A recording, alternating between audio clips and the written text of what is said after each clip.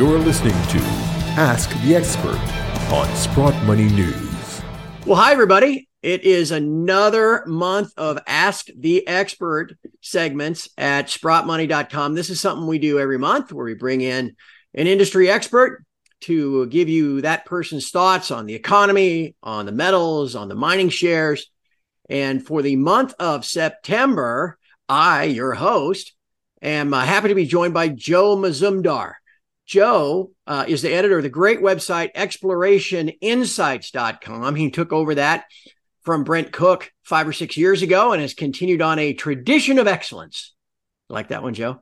Yeah, like that. Anyway, I value Joe's friendship. And can I use that on the website? Put it right up there in that thing behind you where it says, just put a tradition of excellence. Oh, fantastic. The check's in the mail there, Craig. Got it. Thank you. Joe and Brent have been friends for years. And what I always tell people at my TF Metals Report site, you're flying blind if you're digging through, assay results, and drill results and all these kind of things.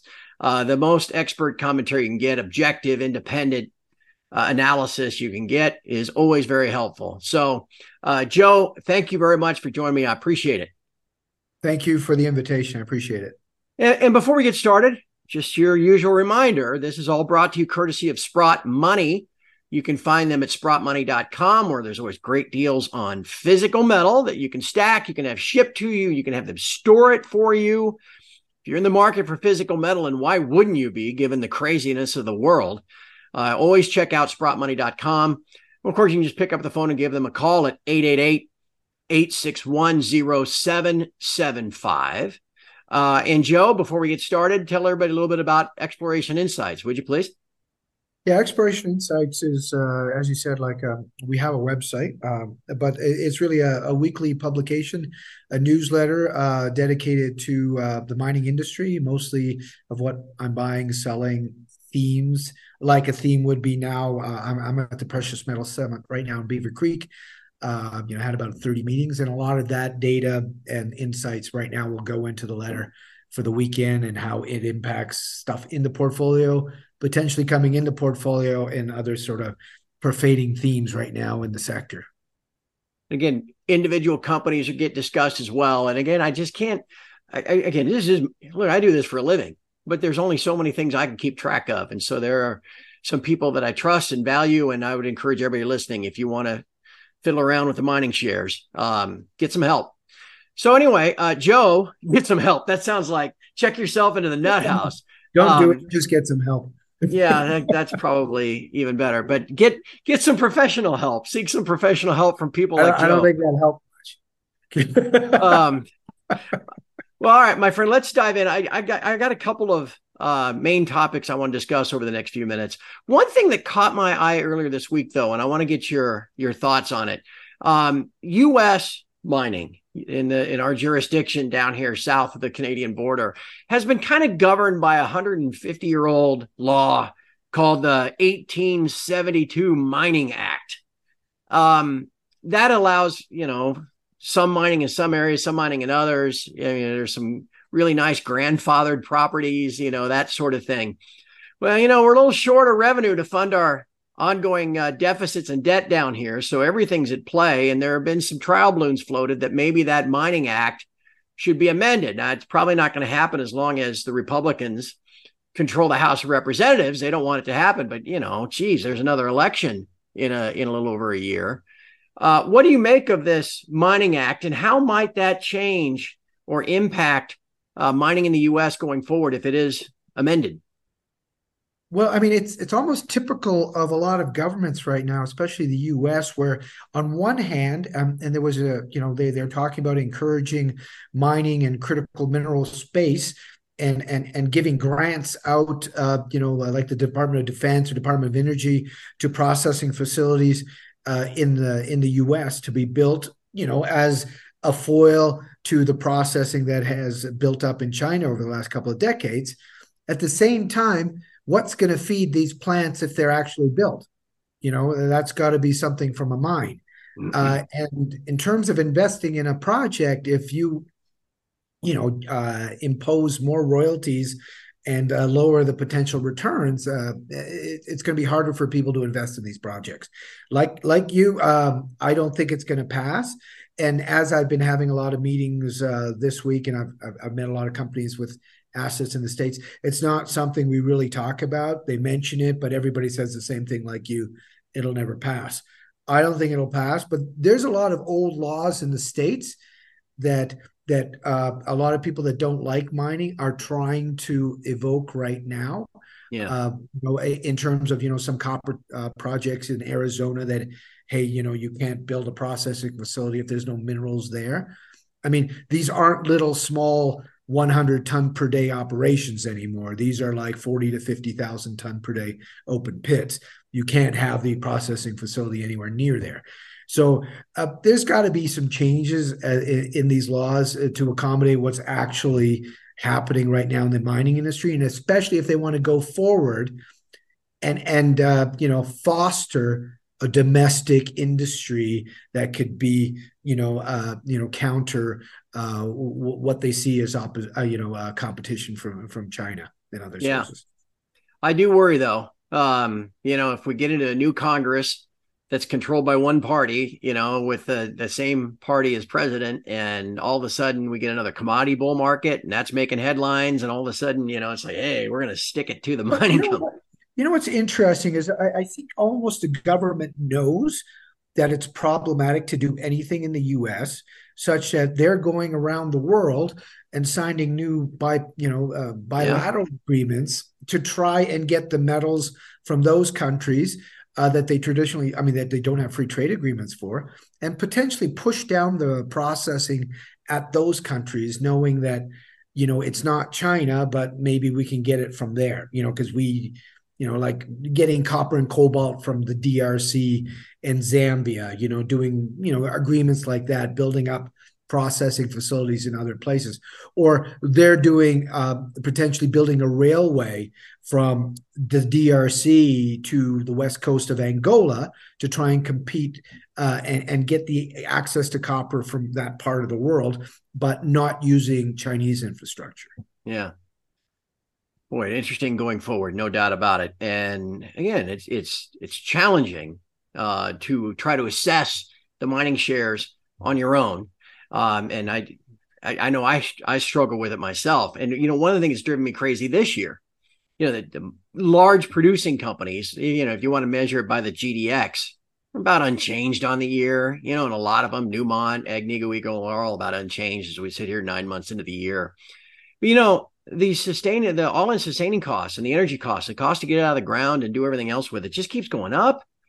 Yeah. While the prices are flat. I know you don't really get too excited about the big companies, and you focus a lot on explorers and juniors and things like that. But how do you think what's the impact of higher energy costs going forward?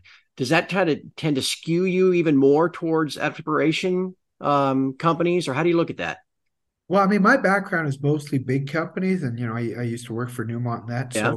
So and then also if you're looking at M&A and what's going on, and if you have a junior or a developer, you're concerned about what's going on in the higher tier companies, because those potentially could be the suitors. What are their cash balances? Are they making any money? What's their equity at? So yeah, it is good to keep abreast of that. And then I'd like 2 or 3 years ago, I did have some precious metal production with respect to companies. I switched that over to royalties when I saw margin compression coming. And now that, I believe Russia and also Saudi Arabia have, done these production cuts on oil to try and get the price up. And now it's, back a little while ago, it was, let's say more than a year, almost 2 years ago, it was negative. But now it's like gone from $60 to about $80 per barrel, and that will hit gold companies, especially those ones that have big open pits, because they still use a lot of diesel. Not all these things are electrified, even though we'd like them. So there's a risk of margin compression over the second half of this year, because I don't see those production cuts being lifted anytime soon.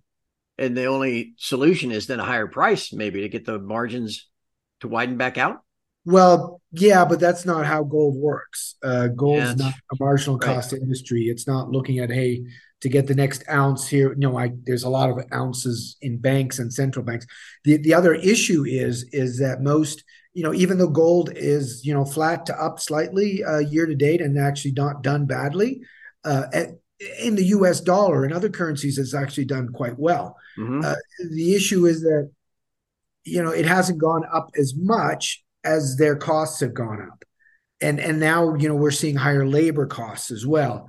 So those things will creep in for companies, Yeah. especially those that want to issue dividends or have big capital cycles coming. Yeah. All right. And Well, they're going to be hit by higher interest rates, so their financing costs also are going to go up. the margins just get squeezed tighter and tighter, right? Yeah.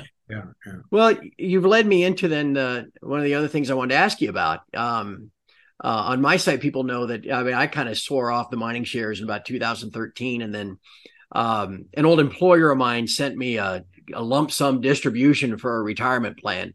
Luckily, at the end of 2015, I was like, to hell with it. We'll just buy some mining shares and see what happens. One of them that I bought as part of a diversified portfolio, which is a diversified portfolio of miners is kind of an oxymoron, but at least this year, one of them I bought was Franco-Nevada. Yeah. And now here's 7, almost 8 years later, that thing's gone from 45 to 145 and seems like it just grinds higher all the time. What is the value? You mentioned royalty companies versus producers in a period of, higher costs and flat metal prices.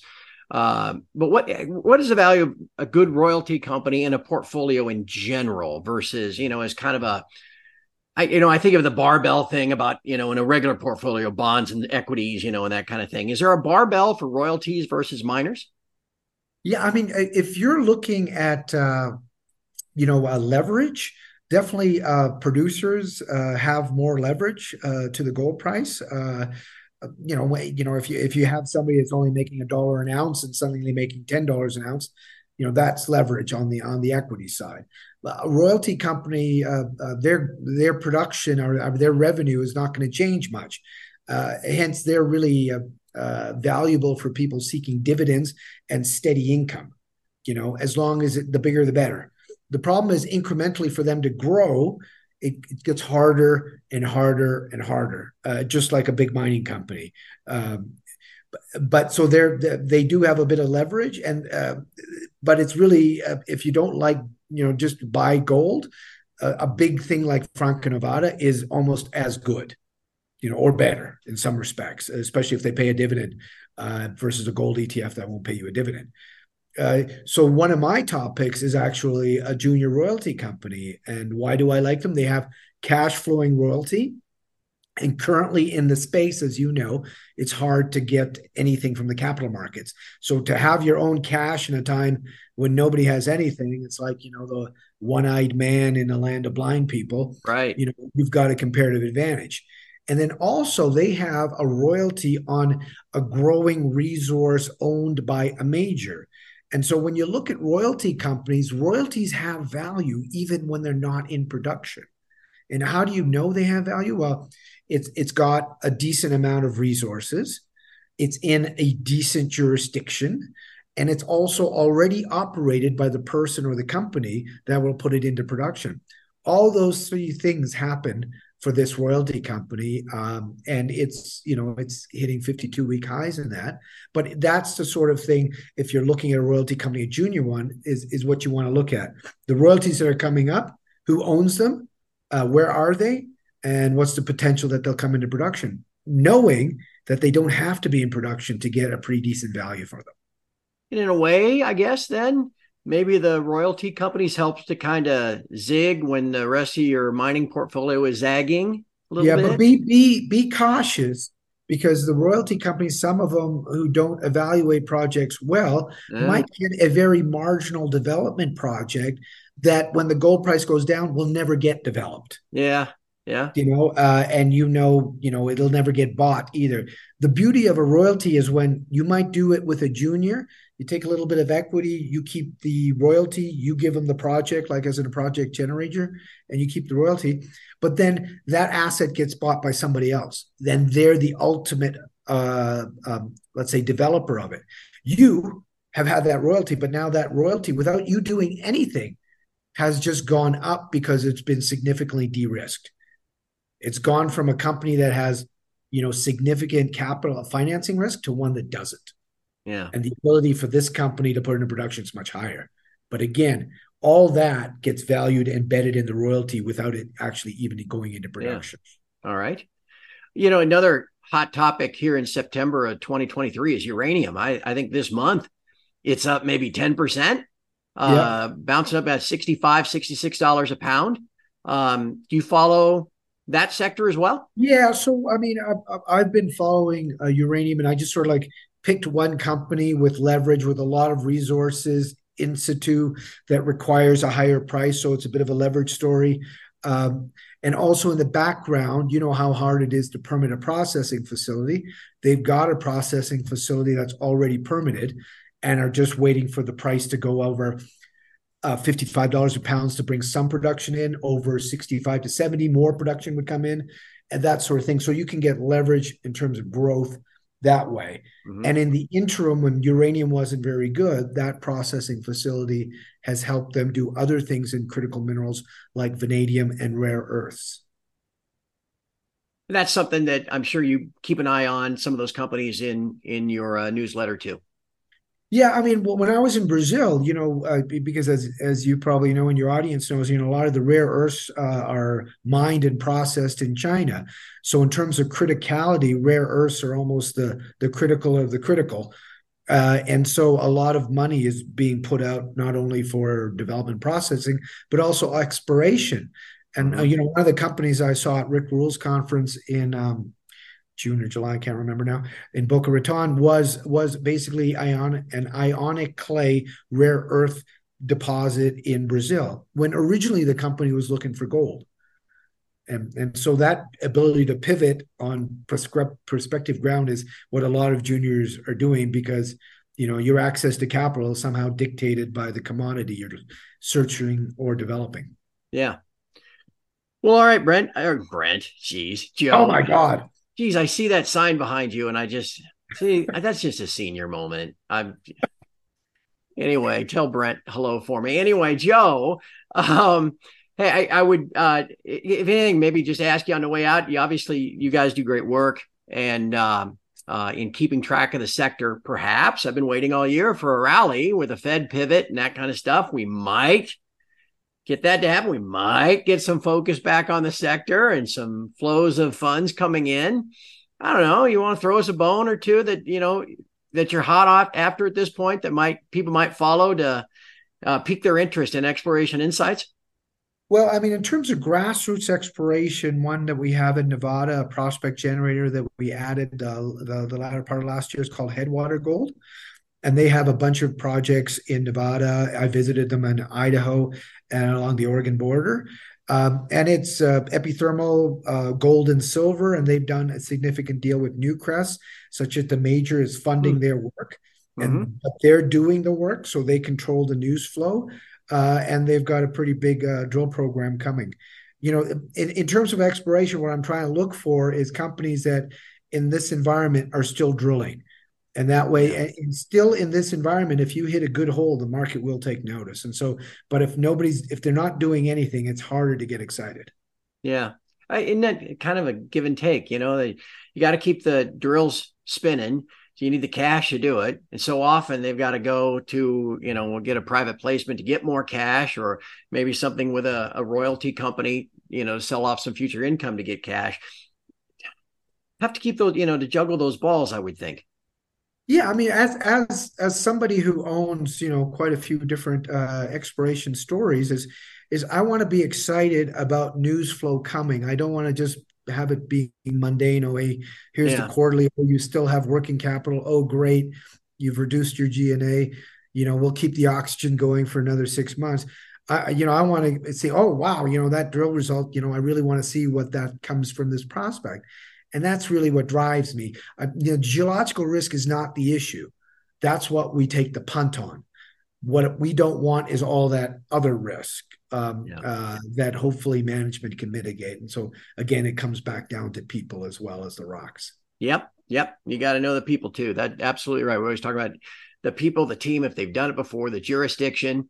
Why are you looking for gold and silver there? It's the old line about why do you go rob a bank? Well, that's where the money is, right? Yeah. And then also you want that person, you might have a person with 25, 30 years experience in, let's say, looking for gold, and then suddenly they're doing rare earths. He goes, well, hang on a second. Yeah. What do you know that? So you do want to align people with what they're doing. Mm-hmm. And also jurisdictionally, they know how to operate in that particular country, mm-hmm. Because that, again, will mitigate your risk. Again, adding value to what you do. I'm a big fan. Again, explorationinsights.com. When they get there, well, they're going to find some testimonials. They're going to find ways to subscribe, right? Absolutely. And there's some free stuff as well.